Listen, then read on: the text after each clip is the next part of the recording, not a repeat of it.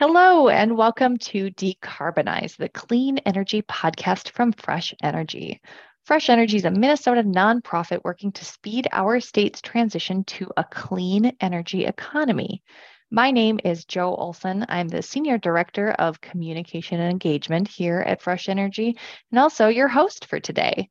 I'm excited to be joined by Fresh Energy's Executive Director, Michael Noble, and Anna Johnson, Senior Associate on our Public Affairs team. Welcome. Thanks, Jo. Hey, Hi, Michael. Jo. Hi, Anna. This is so much fun. Yeah, happy to be here. Well, thank you both for being here. And for our listeners, we are here today because the 2023 session of the Minnesota legislature is nearly upon us, and there's a lot to talk about.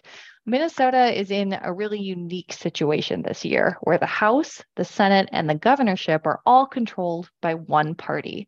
In addition to that, we have a budget surplus. Bonding and budget proposals are on the table, and Minnesota agencies are already writing and submitting plans for spending dollars allocated to Minnesota in the Infrastructure Investment and Jobs Act, also known as EJA, as well as the Inflation Reduction Act, also known as the IRA or IRA. And there's a ton more happening too. And today we're going to talk about it all, or close to it all. Our plan is to take the next 45 minutes or so of this podcast to dig in a little deeper into our expectations and hopes for a session. So before we start discussing the 2023 session here in Minnesota, let's hop in the Wayback Machine and talk about the past 12 months because a few things have happened. The 2022 Minnesota legislative session was not as productive for clean energy and climate as we had hoped it would be. But some serious federal action happened with EJA and the IRA, which I both already mentioned.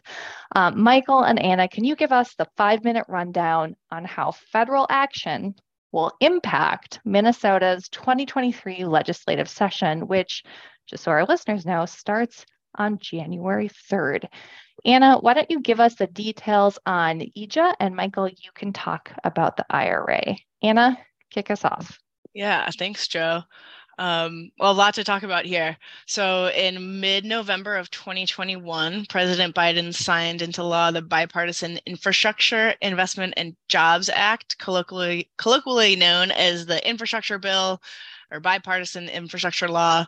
And because of IIJA, there are already significant funds heading to Minnesota for things like electric vehicles, public transit, weatherization assistance, transmission and grid upgrades, coal plant community transition, and more. So a lot of really, really good, important stuff and a lot of really needed investment and some real bread and butter type of projects. However, in order for Minnesota to access some of these funds, some of them are formula funds and some of them require matching dollars from the state. And that was a hang up at the legislature last year, allocating those matching funds that are a little bit discretionary.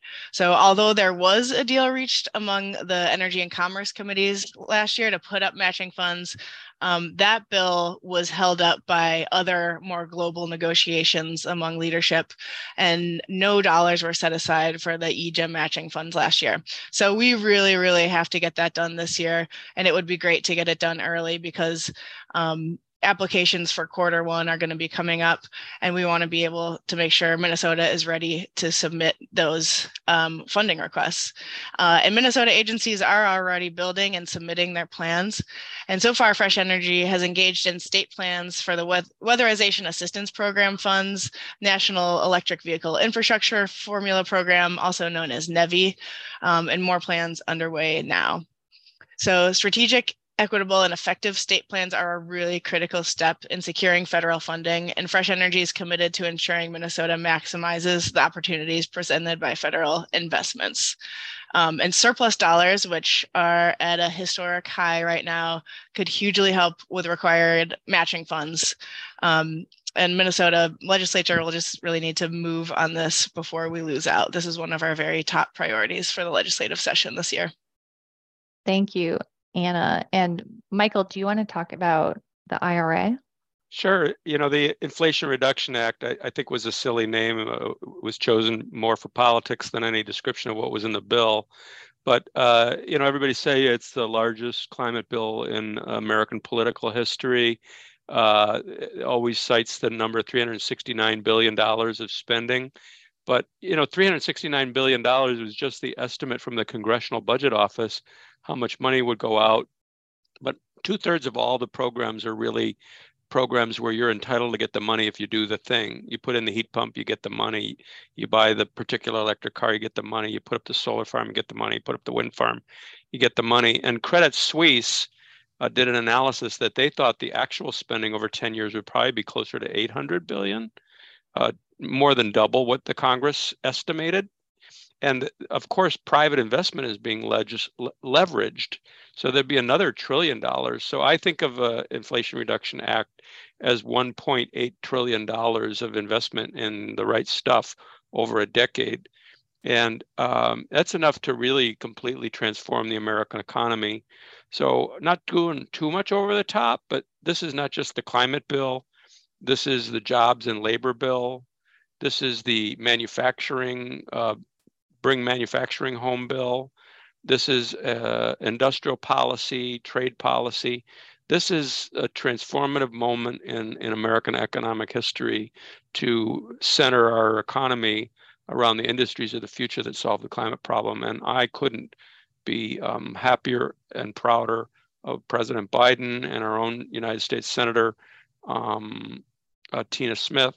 And I want to say one unfortunate thing is that no Republican in the United States Congress voted for this bill, a signifier of how much more partisan these issues are than Fresh Energy thinks they need to be.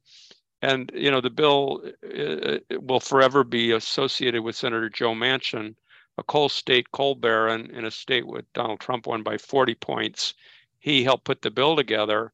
And yet no suburban moderate Republican in a suburb of Atlanta or Philadelphia or Phoenix or New York or anywhere in California, no moderate Republican brought themselves to vote for climate legislation.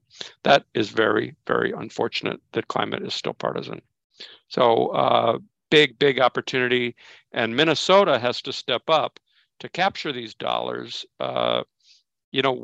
We're above average. We don't want to just get our fair share. We want to get way more than our fair share. And, because these programs are uncapped, there's really unlimited opportunity. And we'll be talking to committee chairs in both the House and the Senate and to the governor's office. We're already talking to the governor's office about how Minnesota can maximize this historic opportunity to leverage the federal IRA dollars by having the state be really, really well prepared and incentivizing the things that need to be incentivized. Thank you, Michael. Well put. And Anna, very helpful. Thank you. So let's talk about the makeup of the Minnesota legislature this year. Have committee chairs been assigned yet? And if so, what are the implications there? Is there anything we are especially excited about? Michael, why don't you kick us off on this question? Well, how about if I start with the leadership in the House? The Speaker of the House is a former Energy Committee Chair, Melissa Hortman, and now the Majority Leader in the House is a former Energy Committee Chair, Jamie Long. The committee that he had jurisdiction in last year was called the Climate and Energy Policy and Finance Committee. And now that's going to be chaired by Minnetonka legislator Patty Acom, a climate hawk and a passionate supporter of fresh energy, was actually at our benefit breakfast this year.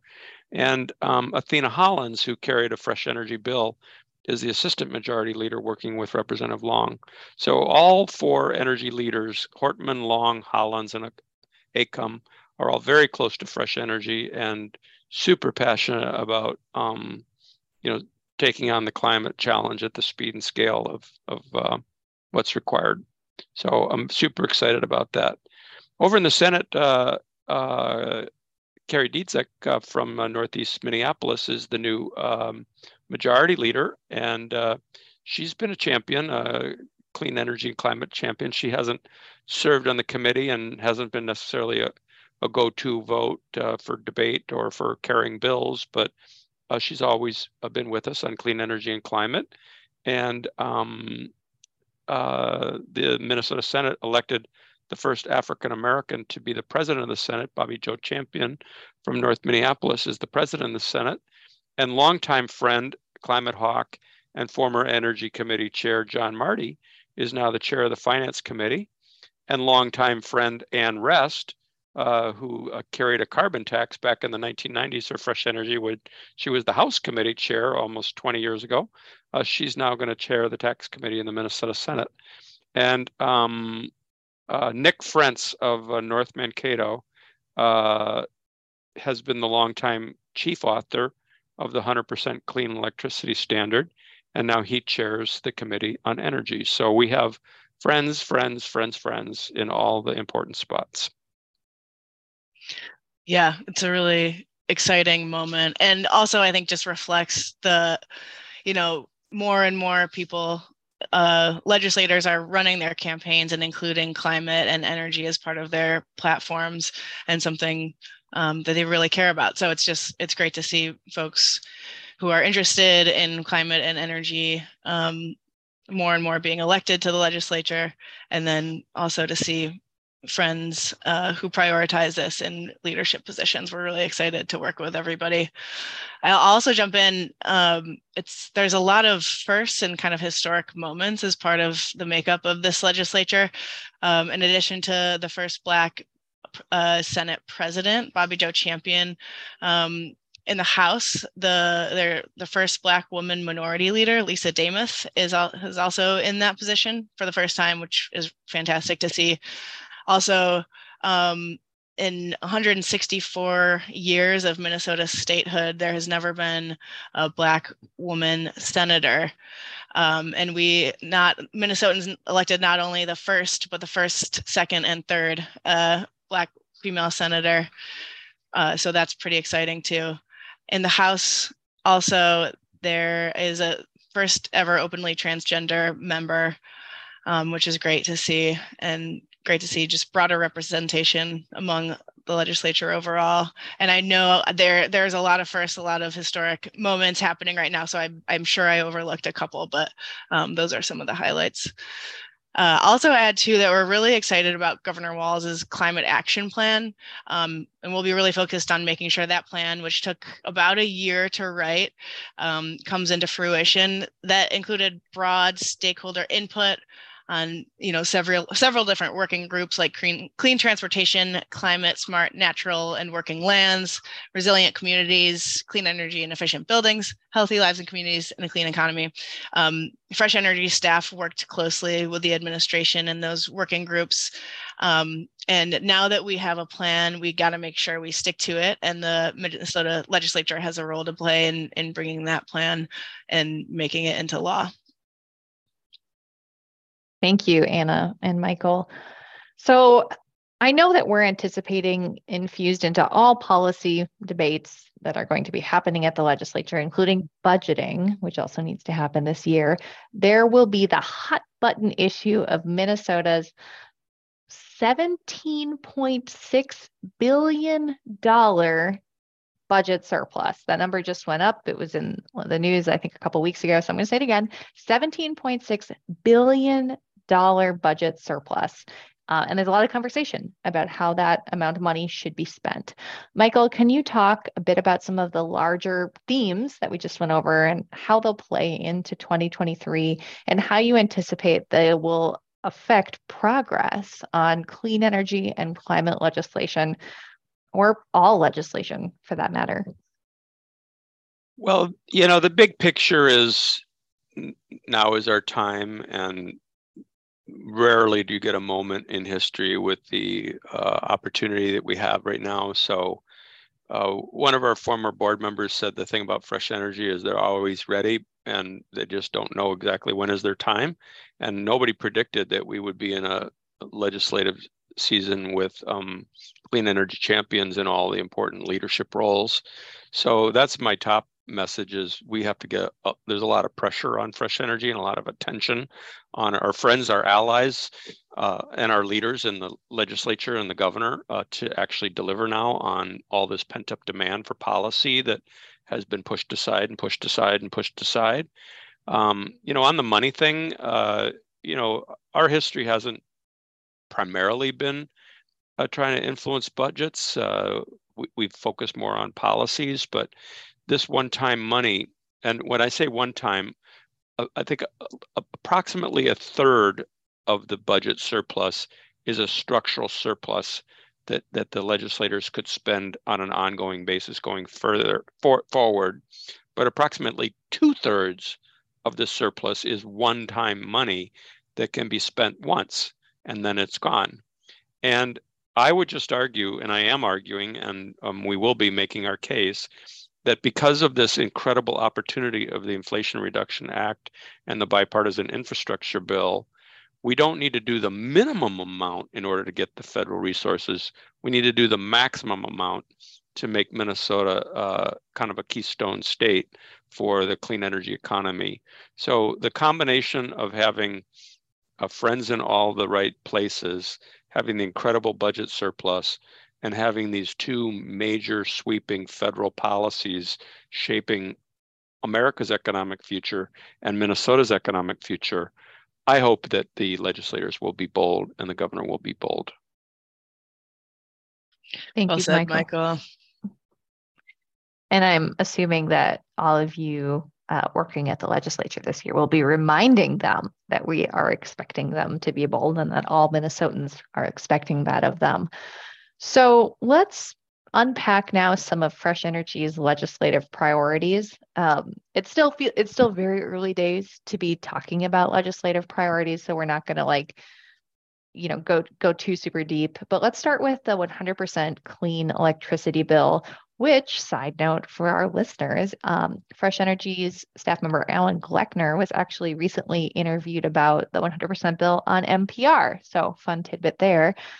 He always hates being on the radio, so I love when we get a call from NPR for him because I like making him uncomfortable. Anna, tell us, what should our listeners know about 100% and its prospects this year? Yeah, great question. Thanks, Joe. Well, this is a flagship priority for Fresh Energy this legislative session. It's a really important bill and sets the tone and the pace for economy-wide decarbonization. So this is not the first time we've taken a swing at this. So back in 2019, Governor Walz proposed a 100% carbon-free electricity standard by 2050. That bill was voted on and passed by the House at that time, but it was not adopted by the Senate. In 2021, so 2 years of climate science and research and development and deployment of clean electricity, the governor proposed a 100% clean electricity standard, this time by 2040 rather than 2050. And again, this bill was voted on and passed by the House, but was not taken up and passed by the Senate. So this year, we're working off of the bill that was passed in 2021, the 100% by 2040. And both the energy and climate chairs in the House and the Senate have named that the 100% bill is a priority for this session. I think some of the details are still being worked out between each body and the governor and among stakeholders. But it's a priority for, broadly across the legislature and the governor, and it is for us too. And we're in coalition with several other organizations. The 100% campaign is a really broad and deep coalition with lots of, nonprofits and labor and other folks in the mix. So we have high hopes. Nothing is guaranteed, of course, and there's slim margins, but we're going to be working hard to make sure that gets across the finish line. So I would be a fool to predict that it will become law, but I will say right now that I expect that it should become law, that Democrats campaigned on this, and now Democrats are in charge, and so they should do what they say they will do. And this one decision would be the largest policy victory that Fresh Energy has ever achieved. To have a law in Minnesota, signed by Governor Walz, that everyone who sells electricity in our state just 17 years from now has to supply that electricity without any pollution would be a big deal, because it sets the bar, it sets the standard, it drives innovation, it drives down cost, it creates very high-paying jobs, it engages local communities in hosting wind farms, solar farms, battery farms, transmission lines. It's going to bring all the innovation that we need, and Minnesota will regain its lost position as a national leader on climate and clean energy, if this bill does become law this year. Well, I'm curious about this. So, we often say Minnesota is going to lead from the north on clean energy and climate, but off the top of your heads, do the two of you know, do any other states have a 100% clean electricity standard in place? Yes, we actually just were on the phone yesterday with Clean Energy States Alliance, a coalition of states that are tracking the states that have done it. And I believe that if you take all the states that have passed binding laws and a few states that have passed goals that I call them try very, very hard planning goals, and a couple states that have executive orders that say they should do it, and legislation from Washington, D.C., which some people argue should be a state, and Puerto Rico, with some people also argue should be a state. If you take all of those initiatives, there are 23 states, or should be states, that have policies of 100%. And that represents over half, 51% of Americans are getting their electricity in states. So we're a laggard now. We're not a leader, we're a laggard. Represents about 45% of all the electricity meters in America, all the households and businesses buying electricity. It's nearly half. So the fact that Minnesota hasn't done this is actually a bit of an embarrassment, because we always brag that we're a leader, and we always, the Garrison Keillor line, everybody's above average, but we're behind the curve and not above average. We're either at average or below average. So this opportunity is for us to pass a very, very strong, very clear bill with equity and justice provisions included. And I don't ever want to diss our utilities. Minnesota Power, for example, was 95% coal when we passed the first renewable electricity standard, the 25% renewable electricity standard that passed in 2007. Minnesota Power was 95% coal. And in the last resource plan that was approved on a 5-0 vote, with Fresh Energy leading the advocacy community at the Minnesota Public Utilities Commission, Minnesota Power is now promising to be 70% wind and solar and hydro and batteries just like 5-6 years from now. So our utilities are doing a great job. And the argument against the standard is, well, why do you have to pass a law saying they're doing it if they're doing such a great job? And the answer is to set the bar that very high, carbon-free by 2040 is what is going to drive the speed and scale and the innovation that we need. 80% by 2037 just isn't going to cut it. We have to have the bar high and in law so the utilities can innovate and excel as they are. Thank you, Michael. And I think you get some serious extra credit for that answer, because you didn't know the question was coming. So well done. That was a fabulous answer. And I can't believe you knew all those stats off the top of your head, but hey, that's your job. I was texting him to the president of Great River Energy just last week, and I remember the numbers. It was 51% of the people in America already are living in one of these places, and 46% of the electric meters. So about half. Fabulous. About half have already done this. Thank you, Michael. Okay, so moving on from 100%. I know we've already talked a little bit about EJA or IIJA and the IRA earlier in this podcast, but getting those required dollars set aside for matching grants is actually like a huge priority for Fresh Energy. And like I mentioned before, a carryover from last year on the EJA front. So Michael, we already touched on this, but can you just like drive home one more time how these matching dollars are so important? Yeah, well, the federal money's coming or in a bunch of different buckets. There's monies you're entitled to that just come because you're a state. There's money you can get if you match it, and the matches are maybe, $1 of state appropriation gets $5. My favorite example didn't happen last year is if we put up $13 million for high-speed car charging, we could get, I think, $67 or $68 million for high-speed car charging, but we get zero if we don't put up 13. So it's just absolutely obvious we have to do that.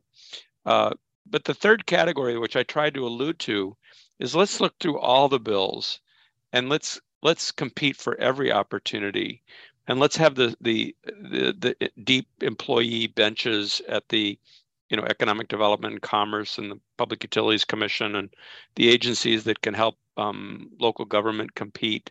Let's have local government be well resourced so it can bring dollars in the community. There's the money that we absolutely have to get on the table in order to get things that we're entitled to, but there's also money that we should debate. How can we get more than our fair share? And that's what I'm really, really interested in, is how can we get more than our fair share? How can Minnesota get back its position that it once had, where we were one of the very top states in America on clean energy and climate solutions? Yeah, and just to add on to that, cities, municipalities, counties, they tend to work with pretty narrow budgets and are very efficiently staffed. Their staff wear a lot of hats and work really hard, and they don't have a ton of extra capacity and time to add on applying for federal funding onto their already full portfolios. So it's all the more reason why we need to be putting up funds for matching dollars, is to provide this technical staff assistance to cities, counties, municipalities, other areas that would really, really benefit from projects, but just don't have the capacity to add this onto their plate. So just really an important opportunity to be able to take advantage of these funds. Well, and we do often say that communities are on the front lines of the fight against climate change, and making sure they're resourced is just so crucial. So Anna, I've got another question for you if you're ready.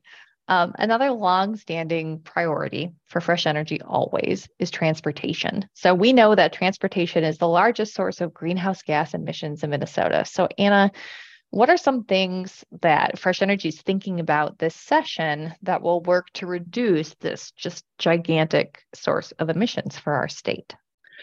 Yeah, thanks, Joe.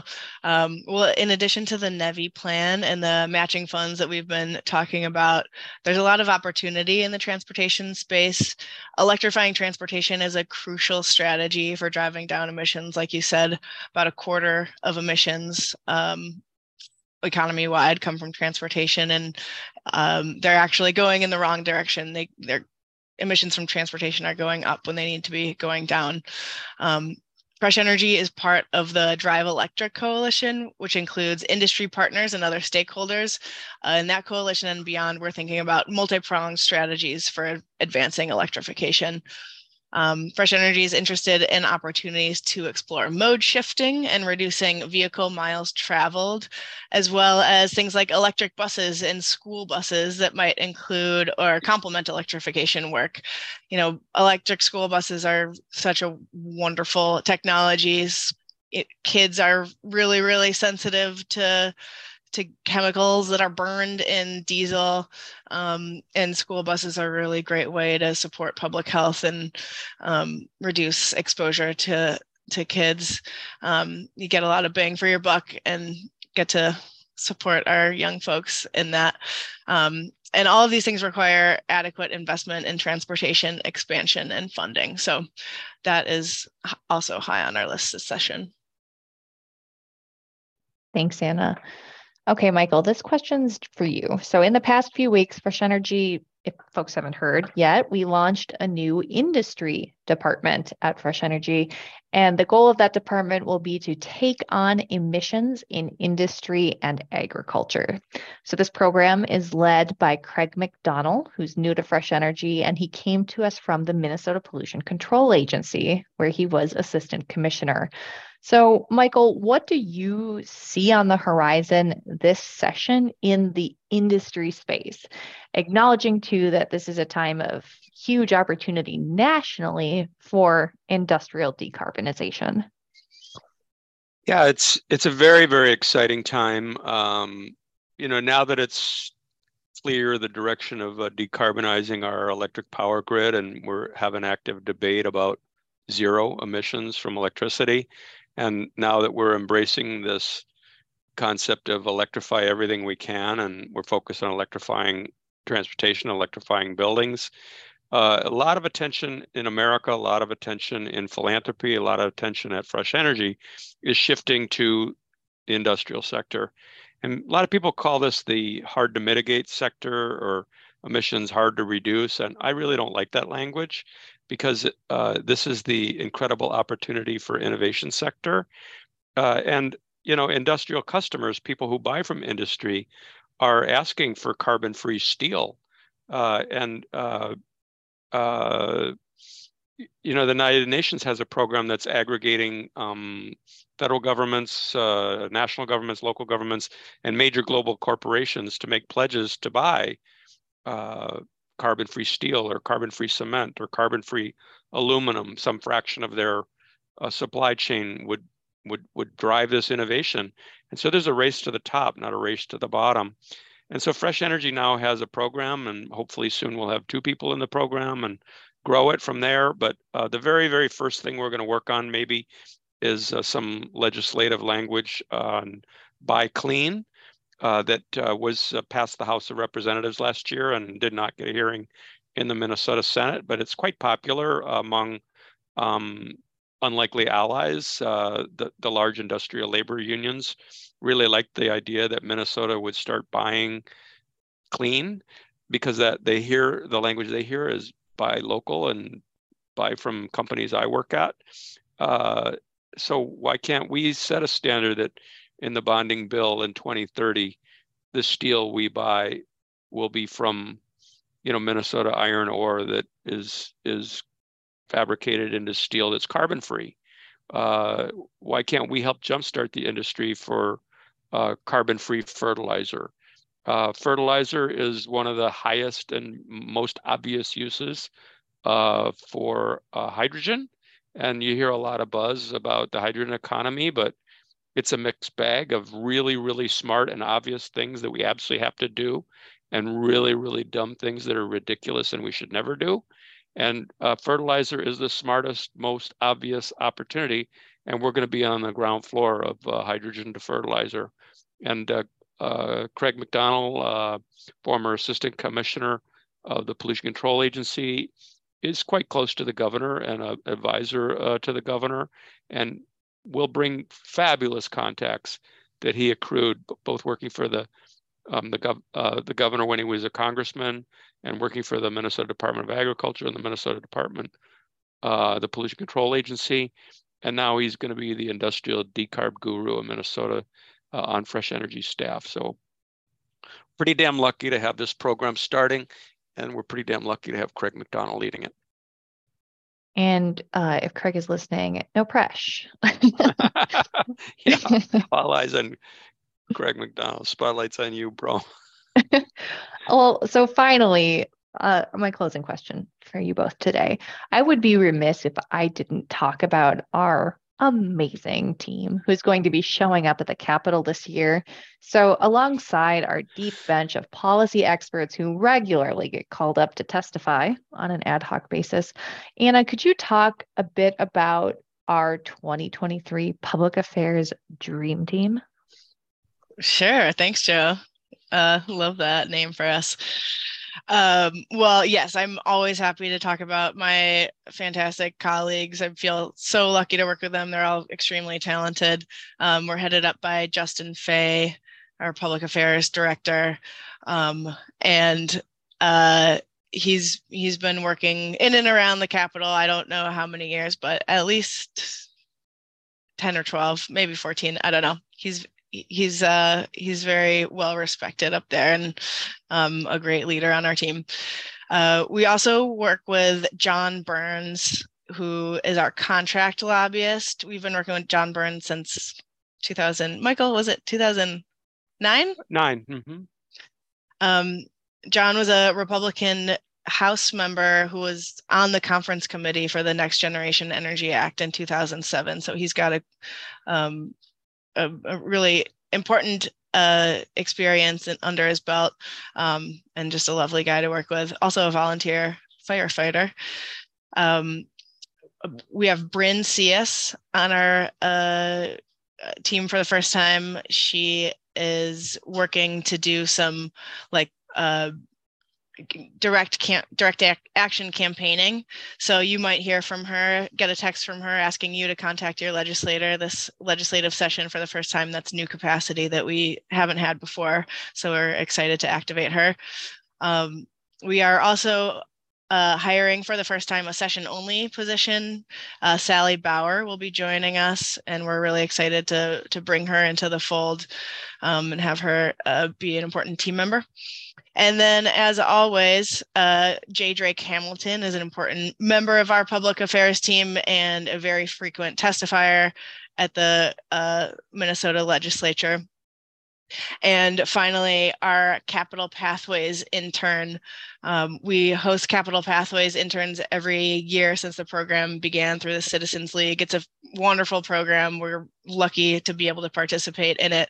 The program places BIPOC students, undergrad students, with organizations who have a presence at the Capitol, and provide an internship experience for folks who are just interested in the legislative process to get their feet wet and see what it's like, and to make connections and see how the process works. So we're always happy to work with those students. We're working with someone named Anjali Mupidi this year, and excited to work with them.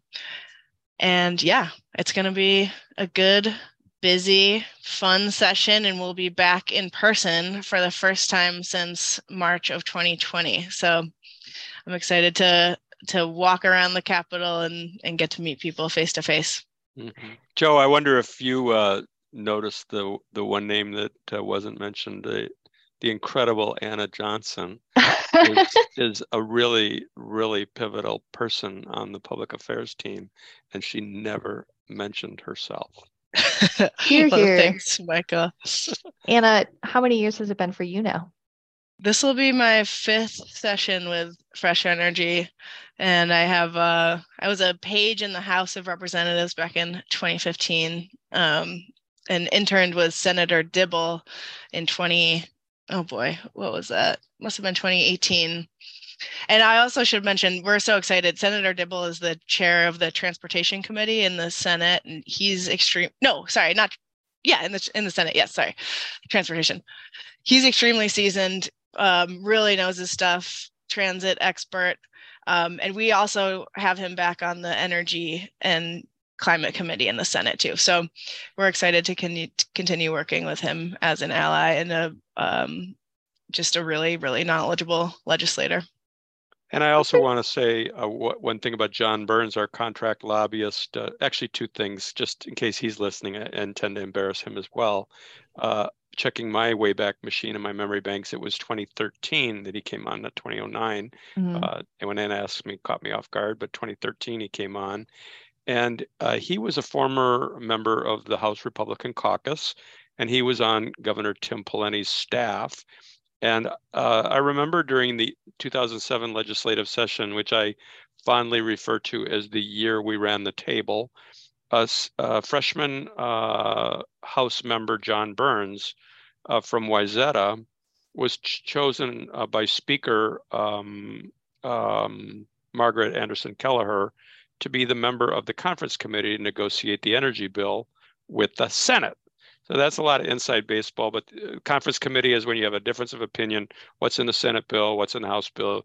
You put together a committee of representatives from each side and they hash it out. And of course, it's dominated by the majority party, but you want to oftentimes have representation from the minority party. So John was in the minority, the House Republican, and Margaret Anderson Kelleher asked him to be her negotiator with the Senate. And so I got a chance early in my, well, it wasn't really my career, but early in John's career, I got a chance to brief him on all the different provisions in the House bill that he needed to advocate for with the senators. So he was a very key person in Minnesota history, a Republican leader in the House of Representatives who had direct access to Governor Polenny, who signed all those bills into law, proving that these issues are not partisan. Yet the oil industry over the last 15 years has absolutely succeeded in making them partisan. That's the problem. It's not that we're not as good as we used to be. It's not that people like John Burns don't exist in the Republican Party. It's that the oil industry has a headlock on politics, and you cannot run for office in America as a Republican and say you're going to solve climate, because they will drum you out of office. That is a fact. And that sounds partisan, but I'm basically complimenting the Koch brothers and ExxonMobil for their effective 20-year strategy to take over a political party as the anti-climate, we don't do anything on climate or we get in trouble party. Well, thank you, Michael. Some extra insight there. And for our listeners, I don't know if you noticed, but I sure did. We were talking about Anna, and then Anna adeptly changed the subject to beloved Senator Scott Dibble. So, Anna, we love you. Thank you for all that you do. We're so excited to have you leading for us at the Capitol this year, and we are going to talk about you, whether you like it or not. Well, thank you, Jo. Appreciate that. Well, I think that's a wrap. We have talked about a lot today. So thank you, Michael and Anna, for giving our listeners some insight into what's coming up this legislative session and what it's going to look like or could look like for clean energy and climate in Minnesota. So thank you both for being here. I really appreciate it. So thanks, for Jo. Our listeners, thanks, Anna. I was paused like, is anyone going to chime in? All right. So our listeners. So awesome. Thank you for having us. Absolutely, Michael. Thanks for being here. For our listeners, you can stay up to date on Fresh Energy's work via our blog at fresh-energy.org or follow us on social media. We have a new blog post up that because listicles are so popular. I think I called it the top 22 accomplishments of 2022. So that's up on our website. It's on the homepage. It's like a quick snapshot of Fresh Energy's year in the rearview mirror of the cool stuff that happened. And then a final reminder that you can support Fresh Energy's work. You can support that top 22 of 2022 and what's coming for 2023 by making a donation today. Visit that website, fresh-energy.org, and click Donate in the upper right corner. Thank you for listening.